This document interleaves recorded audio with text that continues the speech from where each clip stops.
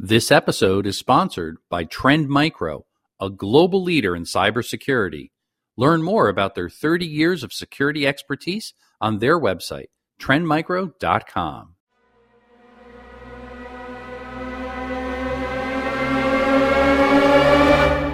My guest today is Bill Malik, the Vice President of Infrastructure Strategies at Trend Micro. Bill helps clients achieve an effective information security posture spanning endpoints, networks, servers, cloud, and the Internet of Things. During his 4-decade IT career, Bill has worked as an application programmer with the John Hancock Insurance Company, an OS developer, tester, and planner with IBM, a research director and manager at Gartner, and served as CTO of Waveset. He ran his own consulting business providing information security, disaster recovery, identity management, and enterprise solutions. Bill has over 160 publications and has spoken at numerous events worldwide. Bill, so glad that you could join us, and we're curious to find out your cyber fear. What keeps you up at night? The thing that worries me the most is my friends and regular people sometimes not doing the right thing because the way we've set stuff up makes it hard to figure out what the right thing to do is, and thereby putting themselves, or their families, their business, their lives, their fortunes, their sacred honor at risk. That's what worries me the most. Yeah, and that makes sense. A lot of people don't think about that, but that's certainly true. Now, we talk a lot about the metaverse. I see that the buzzword everywhere on the internet, and news programs, and all the different things that I read there. And of course, Facebook rebranded their company last year or so, known as Meta now. So maybe when we think about this, I often associate it to the internet or virtual reality or augmented reality. Maybe you could just break it down for us a little bit. Help us understand, what is this metaverse that everybody's talking about? Well, the reason they called it the metaverse was because in 1992, Paramount patented, or rather trademarked, the word holodeck, because that's really what they're talking about. They're talking about an environment that is as close to real as you can get. And if you've seen the recent chatter about Mark Zuckerberg's avatar, you know how far that is to something like a real life experience that's provided by way of a computer simulation. So it's beyond augmented reality. It's actually a complete immersive experience. And that's got some wonderful possibilities. It's also got some incredibly profound risks, as any new media does. It's interesting. In fact, let's talk about that a little bit then. So obviously there's some cybersecurity concerns. Security always comes up with these type of things. What are some of the concerns maybe that stand out in your mind when you think about the metaverse and all the things that it does involve?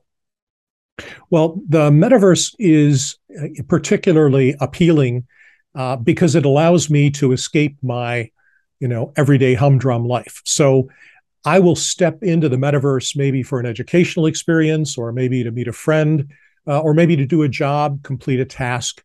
And in the course of doing that, I'm going to be interacting with a set of devices that are going to be giving me, visual and auditory, and maybe in some future time, tactile feedback. But at the same time, in order to be authentic, these devices are going to have to monitor my responses. And this gets into some very troubling things having to do with privacy. We know from research in psychology that people react very quickly to a momentary stimulus. In fact, horror films in the 1950s were remarkable in that they would insert a single frame of a horrific image that would upset the people in the audience, even though they didn't consciously see what it was. Wow. Vance Packard wrote a book called The Hidden Persuaders that talked about this being used in TV advertising. Well, the point is that if I'm playing, Myst or something, I'm concentrating on this world. And if in the course of that, an advertiser sneaks in a picture of, let's say, a sheep, and I have a micro expression of a smile, the sensor now knows that I have a fondness for sheep. But the interesting thing is I don't, because that occurs below the level of perception. So they've got that piece of data about me. Now, a few moments later, they may slip in an image of a cow, and I wince involuntarily. Again, this happens below the threshold of consciousness, but the connection between what I see and what I react is still there. So now the advertiser knows that I like sheep and I dislike cattle. What does that do for me?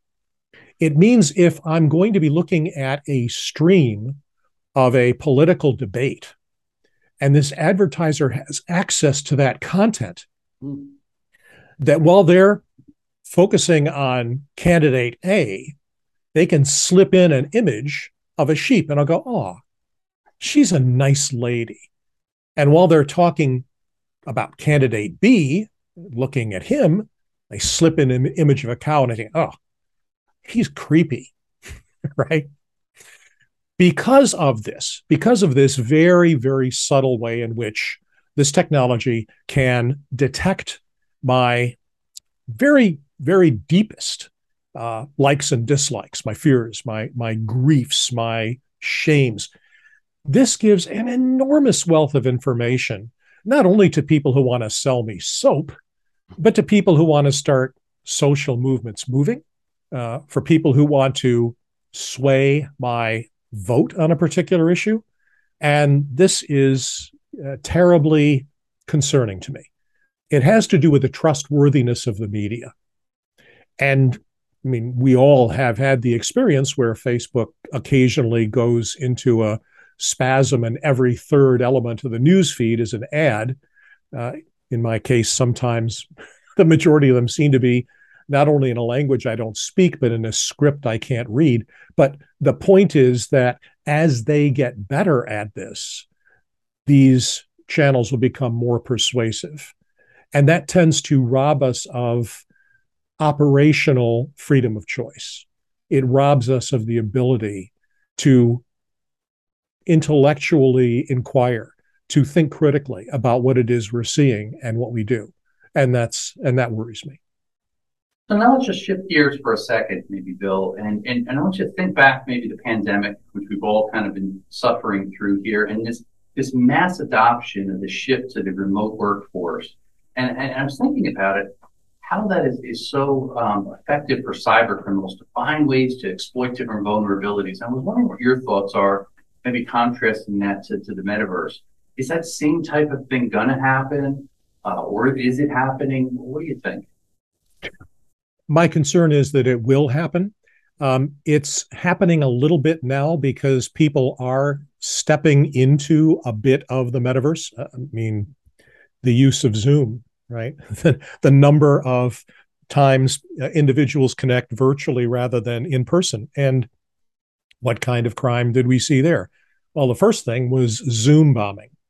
And everybody's worried about, folks dropping in on sessions and spouting nonsense. And then there was a secondary concern about the theft of intellectual property, that maybe somebody could lurk in a Zoom session that involved, the M&A team at some major bank. And so they'll get an inside track on something. So the fundamental model of cybercrime is you have, a buyer and a seller, thinking of from the corporate perspective, and the buyer has money and a business need, and the seller has a product or service and the intellectual property behind it. And that conversation is being moderated over some sort of IT-enabled channel.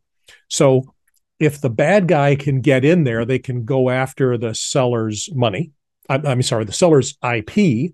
They can go after the buyer's money.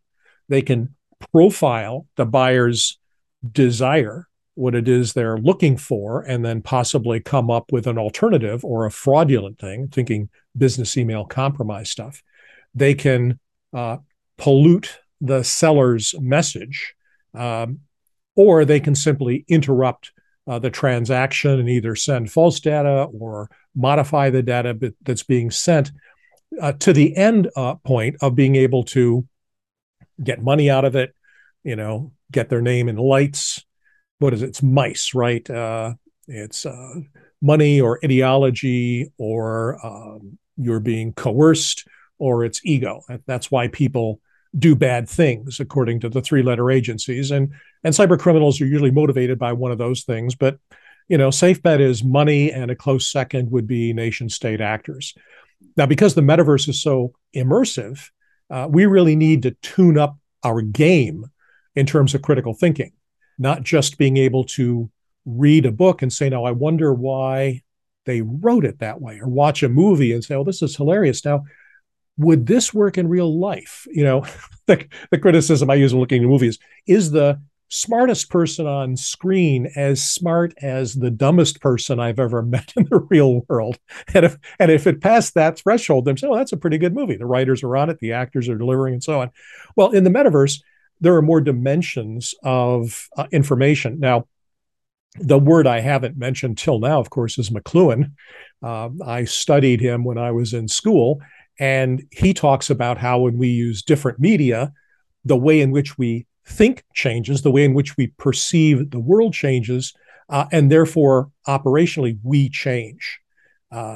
Just as there's a before and after with the texting in the 1950s, the model of a Bobby Soxer was a kid with a phone stuck in their ear permanently. But if you go back a couple of generations, the word phony came into the English language, meaning something you heard on the phone, untrustworthy. So we absorb media slowly, and it's a generational thing. We talked about digital natives versus digital immigrants. I'm definitely a digital immigrant. My kids are digital natives. They were both born just before the turn of the century. And so they're completely at home in this world in a way that I'll never be. That doesn't mean I'm an outsider.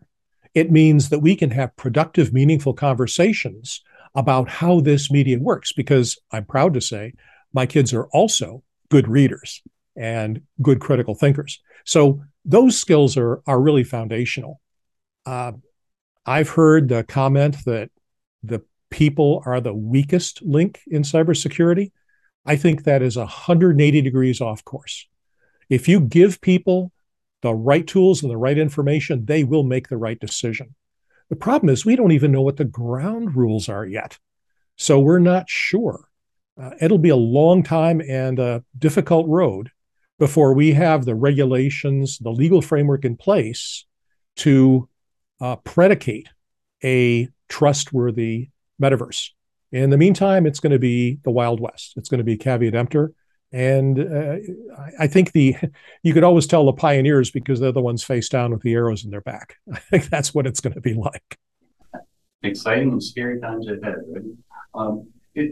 I was thinking, I see a lot of people that are, they're wearing things, virtual reality headsets, and the smart glasses kind of come and go here, but all these various IoT devices, Internet of Things devices. And I'm wondering, do you think this makes the metaverse harder to keep secure from cyber perspective?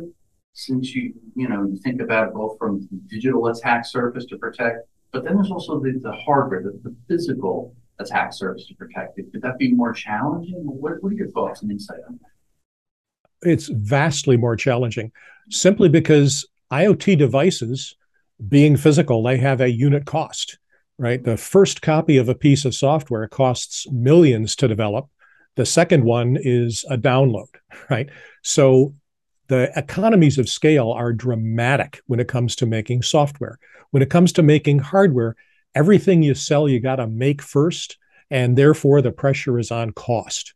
And cost pressures in IoT have meant that the devices are not built with good security.